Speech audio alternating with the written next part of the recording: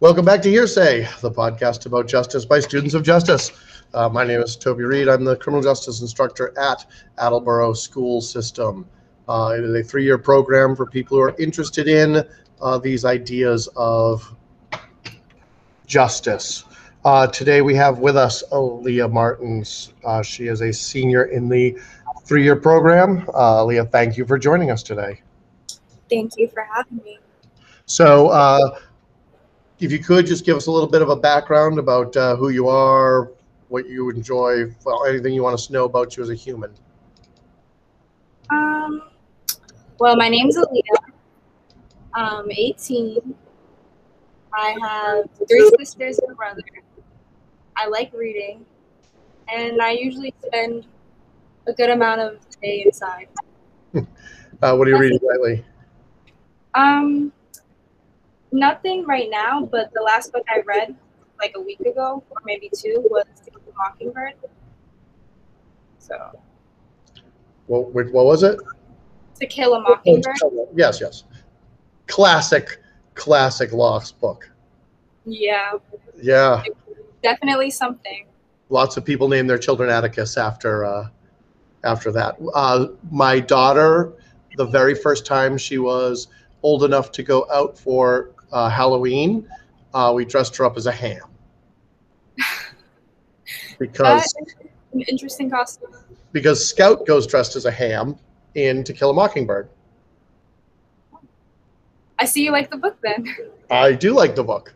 So yes, we had an old ham. My mom helped sew a ham costume, and To Kill a Mockingbird was the big read that year for Attleboro, and so we dressed her up as a little baby ham to reference To Kill a Mockingbird. So I am very familiar with the book. Don't read the sequel. Okay. Just don't. Why? Is it like bad? So To Kill a Mockingbird was written like 50 years ago. Mm-hmm. And that's the only book she ever wrote. Mm-hmm. Like she never wrote another book. And then they published the sequel to it like 4 or 5 years ago. And it got a lot of controversy because it painted Atticus as a straight up racist, which was interesting considering how he was like a hero to a lot of people for not being a racist. Yeah. And like there was some discussion about like, yeah, but he was still a white dude in the South at the time. He probably was a racist who also believed in justice. And so a lot of people who named their kids Atticus were quite upset now because now their kid was named after a racist. So it changes Atticus as a human. He was a hero for racial justice. He was all this sort of stuff. And then the new book kind of flips that on its head, which is interesting. But if you liked the book, it makes people upset. So don't read the sequel. Well, if you liked the book. Well, I like the book, though. If you liked Atticus as a human and you were like, wow, he was a good guy, then don't read the sequel. If you're like, it probably, because the new one's written from Scout's point of view as an adult. And so she's in New York City, I think, and she lives in New York, and she's thinking back about her childhood and stuff like that. And she's like a little disturbed by how racist her dad was. So, well, you decide. She's a decent writer. It's interesting to follow up with the same characters like 50 years later when Scout's like almost in her 60s, thinking back over what's happened and how the U.S. has changed over the time and all that sort of stuff. But it does change the characterization of a classic American character, Atticus Finch. So. We could talk books all day, but that's not the point of the podcast. We'll save that for afterwards. 3 years ago, what made you join the program? Well, before I went to high school, I was interested in the criminal justice system. I just thought like it needed to be changed a little. So when we were talking about high school in 8th grade, they mentioned that there was a criminal justice program. So I already knew I wanted to join. And then when we finally did the rotations, I was like, yep, I'm joining. So that's it. All right. And out of the last 3 years or so, who's been your favorite guest speaker? I have a horrible memory, so I don't remember. We've had like 30 of them. I know, we have had a lot. But I remember there was one guy in the auditorium. I don't remember his name. I just remember he told us a story about there was this guy that was in the backyard. He was dead, and they dug him underground or something. Yes, Something Lieutenant Detective Grassel from the Rhode Island State Police's forensic unit. Yeah. Yes. He told interesting stories. He did tell some interesting stories, stories that I did not anticipate him telling and did not give a trigger warning for. Thought he was going to talk about like how we use fingerprints, not like, I think he started one of his stories with, imagine your grandmother's head cut off. You're like, no, I don't want to imagine that. And he was like, well, because that's what we found. And you're like, okay, that's cool. You don't have to do that. What's been your favorite project or topic that we've studied over the last 3 years? I think my favorite project was the Innocence Project. Why? I just like how it brought attention to when things can go wrong and like how you can help. I like that. And so the Innocence Project was where you had to look at what? People that were incarcerated for crimes that they didn't commit. Have you read Just Mercy? No. All right, we'll write that down. Just Mercy. Did you see the movie? No, I have no idea what that is, actually. Just Mercy is a book by Brian Stevenson, and he's a lawyer, and he went down south to defend people that he thought were imprisoned incorrectly, and he wrote a book about it called Just Mercy. I'll send you his TED Talk. You should look at that too. It's only like 10 minutes long, and the case is amazing. The guy's alibi is that he was selling fish at a fish fry to the police at the time the murder happened, and they still arrested him for the murder. And he was in jail for many, many years. No surprise, he happened to be black, and it was down south, and there was absolutely no way this guy was guilty, like none at all. And yet he spent decades in prison. And Stevenson writes a book about how he fought to get him out of prison and all that sort of stuff. It's a really, really good book. And then it was turned into a movie with Michael B. Jordan as Brian Stevenson. You know Michael B. Jordan? I do know Michael B. Jordan. He's a good-looking man. He's a good reason to watch that movie anyway. If nothing else, just to watch Michael B. Jordan for 2 hours. It's not a bad waste of my time or your time. So I would recommend you read the book. I'd recommend you watch the movie too, but read the book first. I will. I usually do that. It is Sarah Del Pazzo's favorite book of all time. Okay, I'll look into it. I'll see. I have a copy here. I will drop it off if I need to. Okay. I'm actually going to school later today. Oh, really? What time? I'm going to go do my senior dues. I think around like 2:30. You want to swing by? If they let me in. I don't know if they're gonna let me in. Well, if they're letting you in to do your senior dues, right? I think so. I don't know if it's like outside because they said something about a drive-through, but. Oh, okay. Because I do have the COVID book for you. Okay. So I have that for you that I was going to drop off at some point. But if you're here, I can also just meet you outside if that's easier or whatever. But like, let me know what you're doing. I can tell the office that you're coming into me, and they'll let you in. Okay. So it's up to you. But I do have something for you here. Okay. What are your plans for post high school? Um, go to college. For? Psychology. I think I'm gonna major in that. To do what? Right now I'm kind of iffy, but I kind of want to be a forensic psychologist. Okay. So that. And why does forensic psychology interest you? Well, because you get to figure out why people, not actually figure out why, but like understand a little bit more why people are doing what they're doing, apply it like in terms of criminal justice, and like why they did what they did for a certain crime or just anything.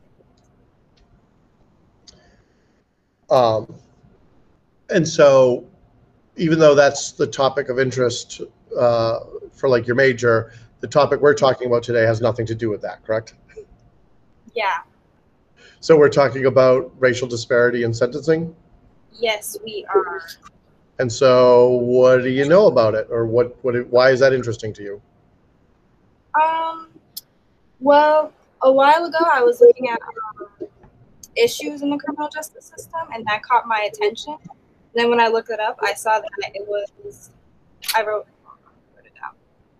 I saw that it was the percentage of a certain ethnic or racial group that was a higher amount in jail than it was in the actual population. So I just thought that was weird, that there's like more people of a certain race in jail than there actually is in the population. It seemed kind of unfair. So if we're talking about, let's say, the African American population, that's about, what do they say, around 18 to 20% of the population? So, And I think it's like 60% of prison population. yeah, that's weird. And That's so big why? difference. It just shows like another way that the system is racist. So I'm going to steel person the argument and, play devil's advocate here. Why isn't it just prove that African Americans are more likely to be criminals? Well, I was looking at it and it said that let's say a black person and a white person, they were convicted of the same crime. A black person is more likely to be convicted longer than its white counterpart. So that doesn't really make sense. If a crime is a crime, you should get the same amount of time no matter what. Okay, so because there's a whole bunch of issues here, right? So one of the issues is equality in sentencing, right? So are people of different races getting different punishments based kind of on their race? I feel like they are, yeah. And there is some statistics that say that that's true, correct? Mm-hmm. So how do you fix it?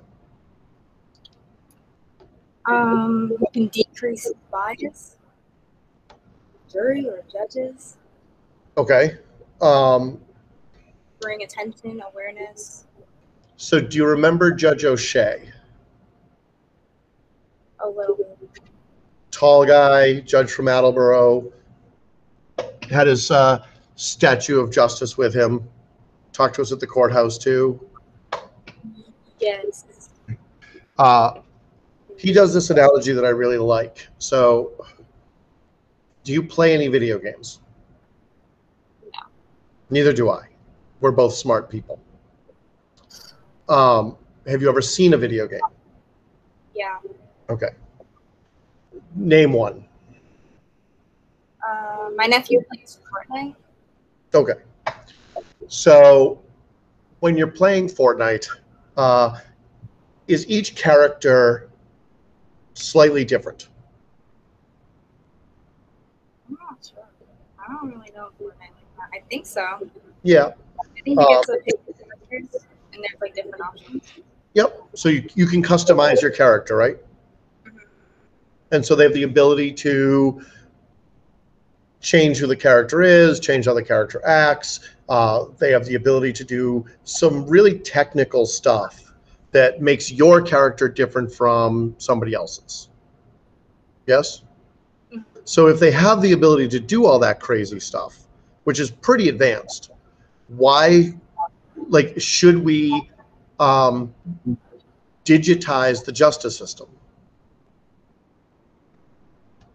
Like, should we make a program where, like, you put in what crime you did, how many times you've been arrested before, what your age is, what your job is, how much money you make, and then a program kicks out whatever sentence you should get? I think it would be a good tool to have, but it shouldn't be relied on entirely. Why not? Well, I just know that there's like certain statistics, or people say certain things about a ethnic group, like they're more likely to do this, more likely to do that. So if they input that into a system, then the system will think that certain person of a certain group is more likely to do something.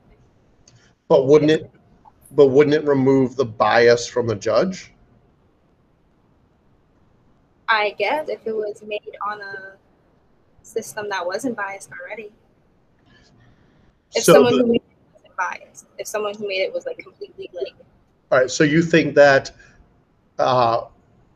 it might not be a bad idea, but the system, because it's already biased, would just continue to be biased as a result?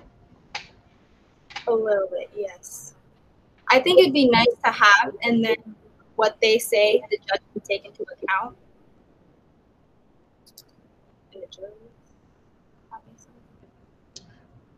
So is bias, do you think, the number one thing that causes this racial disparity in sentencing? I think it's pretty high on the list. And bias by whom? The people in power. So, like, would that be police and prosecutor and judge and corrections and parole board, or like everyone along the line?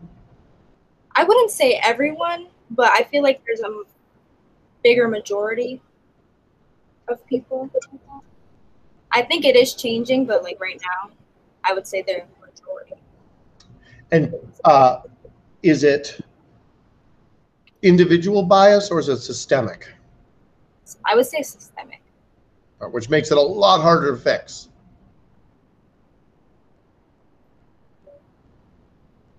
So how do you fix systemic racism? I'm gonna have to do more research on that. Well, but I do know that there's organizations that work to bring attention to it. Like? Well, the ACLU, I know, brings attention to it in like different types of crimes or different types of issues. The Open Society Foundation, I think it's what it's called. Yep, Open Justice Society, yep.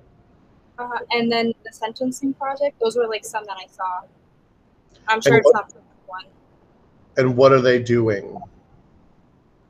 I think they have like petitions and like ways you can donate to help. They have people, I think, like people in those type of positions that work with them. I'm not really sure. I think. But take my word for it. So the ACLU, which is the American Civil Liberties Union, they have fleets of lawyers who are trying to bring lawsuits against states and cities and the federal government for civil rights violations. They are trying to help represent people who have had their civil rights violated. You know, there's all sorts of things happening. So like, and then like the reason you donate is to help support paying those lawyers so that they can do their job. It's really cool. Have you seen any of the incidents that have come out this week? No, I haven't looked at the news. I think actually I did hear something about there was this cop who confused a taser and a gun. Correct. But that's all I heard about it. Correct. So he was pulled over for having a uh, one of those little like trees that hang that make your car smell nice. Little. Yes. You smell. I know what you're talking about. So he had one of those from his rearview mirror, which is a civil infraction. So they pulled him over for that. Then when they pulled him over, they found out he had a warrant for, I think, failure to appear. And then they told him that they were going to arrest him. He got back into his car. She drew her service revolver. She yelled, "Taser, taser, taser." Then she shot him with it, and claimed that she messed up and just grabbed the wrong thing. She thought she was grabbing her taser when she was grabbing her gun, and now he's dead. Wasn't she on the force, or still is on the force? I don't know what happened to her. She's resigned since now. Yeah, she was on the force for like 20-something years. She resigned this week, obviously, and so she's no longer on the force. And it happened, I don't know, like 3 miles from where the George Floyd trial is happening. So Minnesota's not looking so good right now. And it's bringing up a lot of the stuff that happened last year. You know, is there inherent racism in like that? Like the law enforcement. I believe there is. I think there is. And so does that lead to some of the sentencing stuff? Because if they're targeting and arresting people who are black and brown more than they are people who are white, then don't you get more black and brown people arrested? And then don't you get more black and brown people convicted? Yeah. Right. And so how do you fix this if it's a problem? Because I mean, you've been in the room, right? We've had lots of police officers in our room. I don't believe they're all racists. Yeah, I don't think they're all racist either. I think it's just because there is, it's easier to see them as bad. So if the racism is an individual, if it's not like individual officers aren't making decisions because they're racist, individual officers are making decisions and they're part of a system, once like systemic thing, like how do you fix the system? I have a question about the police. Don't they do training for like only a couple of months? Police are constantly being retrained. So you go to the academy, and that's like a few months long or 6 months long or whatever. And then after the academy, you work with a field training officer for a while. And then after the field training officer says you're okay, then you can go out on the road by yourself. But you're constantly recertifying on stuff. You're constantly being retrained. It's probably the number one thing that police do besides their being out on the road doing their job is being trained.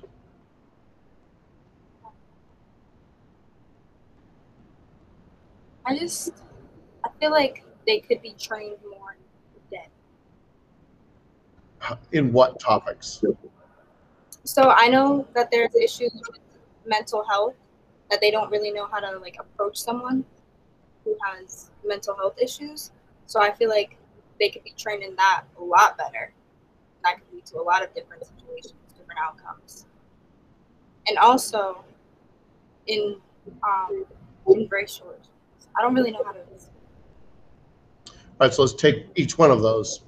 Mental health. Do you think that the police should be trained better in dealing with mental health, or do you think that the police, that shouldn't be their job? Well, I know that the police are always like the first to the scene, so they're gonna come across those situations. So they themselves should be able to get better. I wouldn't say completely like know everything about it, but like know how to approach someone, know how to calm the situation down, and then transfer it to someone who really support them. If that makes sense. So do you remember the ICAT training that we did earlier this year?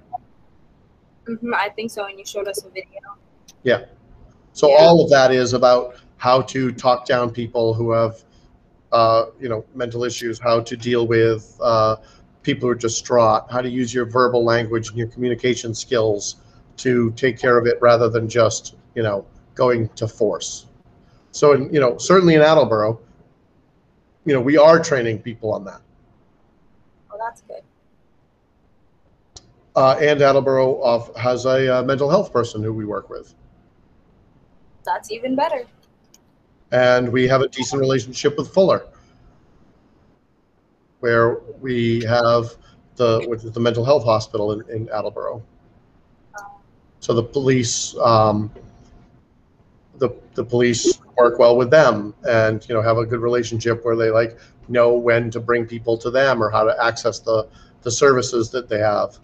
And so I think there are places that are doing some work on this, but then there's also the larger issue of should mental health be part of something that police have to deal with, or should there be a separate number that you call instead of 911?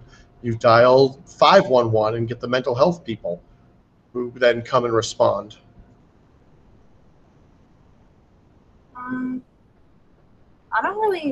I think that's a good idea, but I do know that some situations could be dangerous, because I remember you showing us the video where the lady had the knife in her hand, I think. So I don't know. Maybe if those people are trained to handle dangerous situations too. Should they be armed? Not with guns, definitely not. Because the police are armed with guns, and we send them to deal with issues.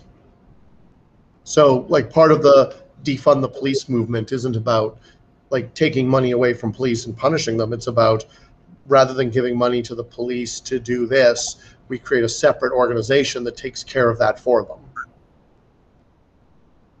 Right. So we have non-armed mental health workers who deal with mental health cases. That actually sounds like a good idea. And we dispatch them the way that we would dispatch a fire department.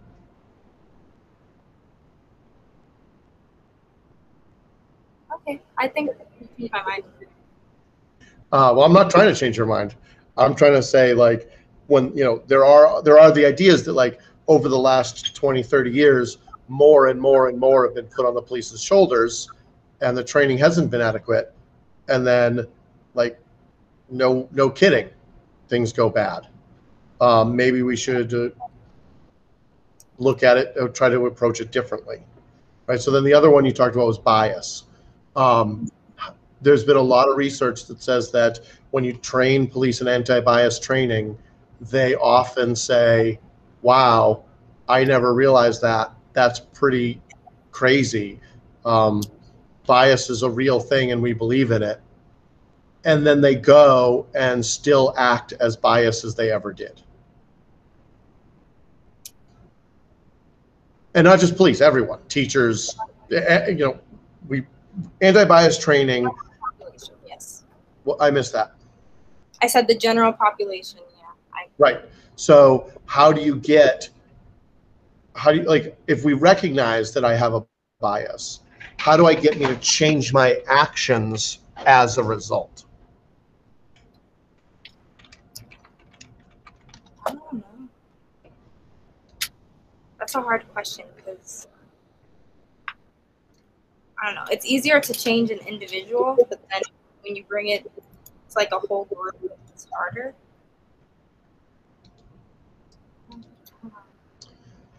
And so are you familiar with 8 Can't Wait? No. So what they've found is that if you try to just convince people that they're racist or biased, that you can get them to see that, but it doesn't change their behavior. And so there's an organization called 8 Can't Wait. Can you see my screen? Yes, I can. And what they say is that there are certain policies, and that if we change the policy, it will change people's behavior. And so the 8 that they're saying are ban chokeholds and strangleholds, require de-escalation techniques and training, require a warning before shooting, require to exhaust all alternatives before shooting, that you have a duty to intervene, which means you have to intervene if you see something going wrong, stop shooting at moving vehicles, require a use of force continuum, and require comprehensive reporting. And it says that the cities that do that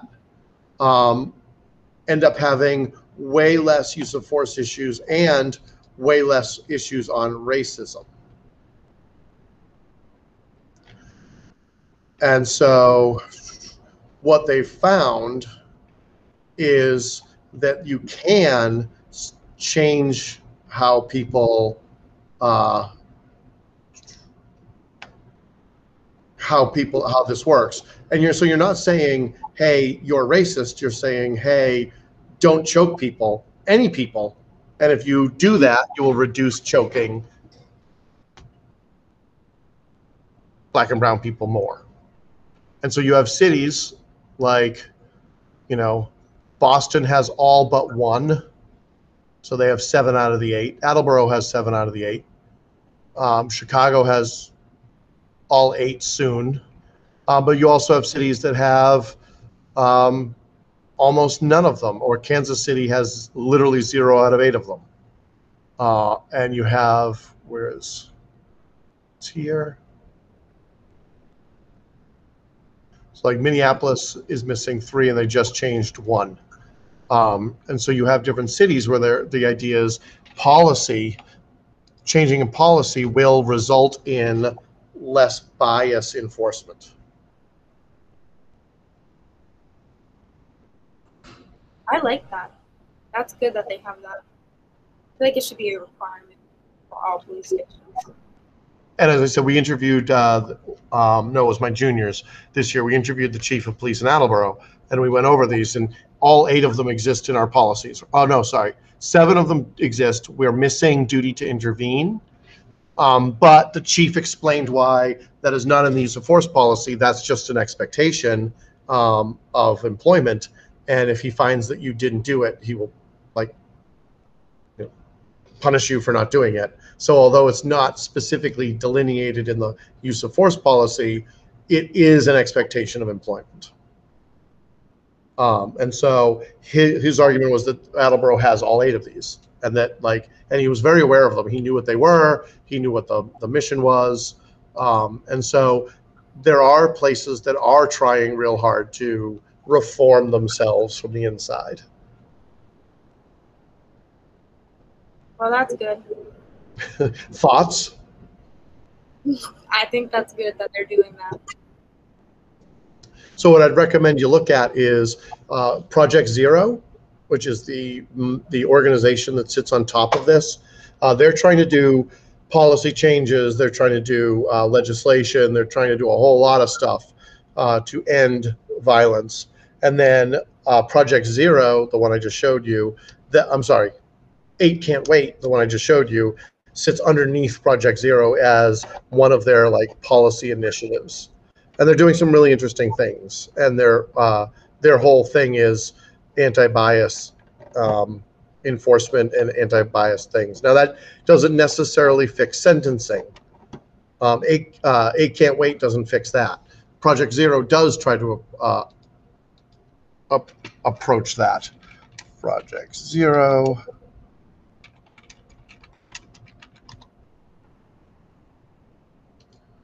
I'm sorry, Campaign Zero. Project Zero's a different thing. Campaign Zero, We Can End Police Violence in America. And they have things like, going all the way up to making sure that police contracts are fair, making sure there's community representation on the police department, implicit bias training, mental health training, community representation in policing, body cameras, that sort of stuff. And so what they're trying to do is they're trying to figure out the best ways to reduce biased criminal justice system. Good. So there are people. there are, and obviously after the protests this summer with the George Floyd murder, they are in the forefront, right? And now people are talking about a lot of these things, and there is some change happening. It probably isn't going to be as fast as you want it to be, but then your job is to go out and to make it happen faster. Anything else about the topic that you found interesting? No, not really. All right, so that leads to the last question. Why should the world care about Aaliyah Martins?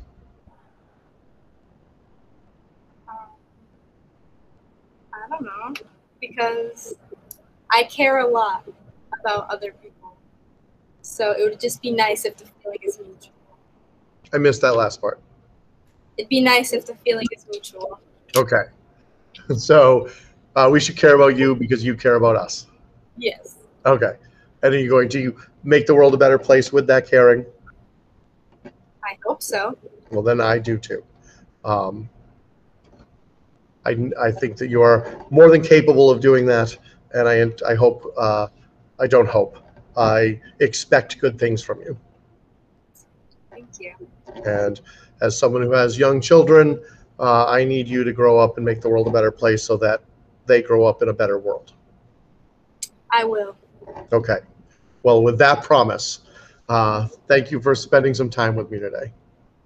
Thank you for having me.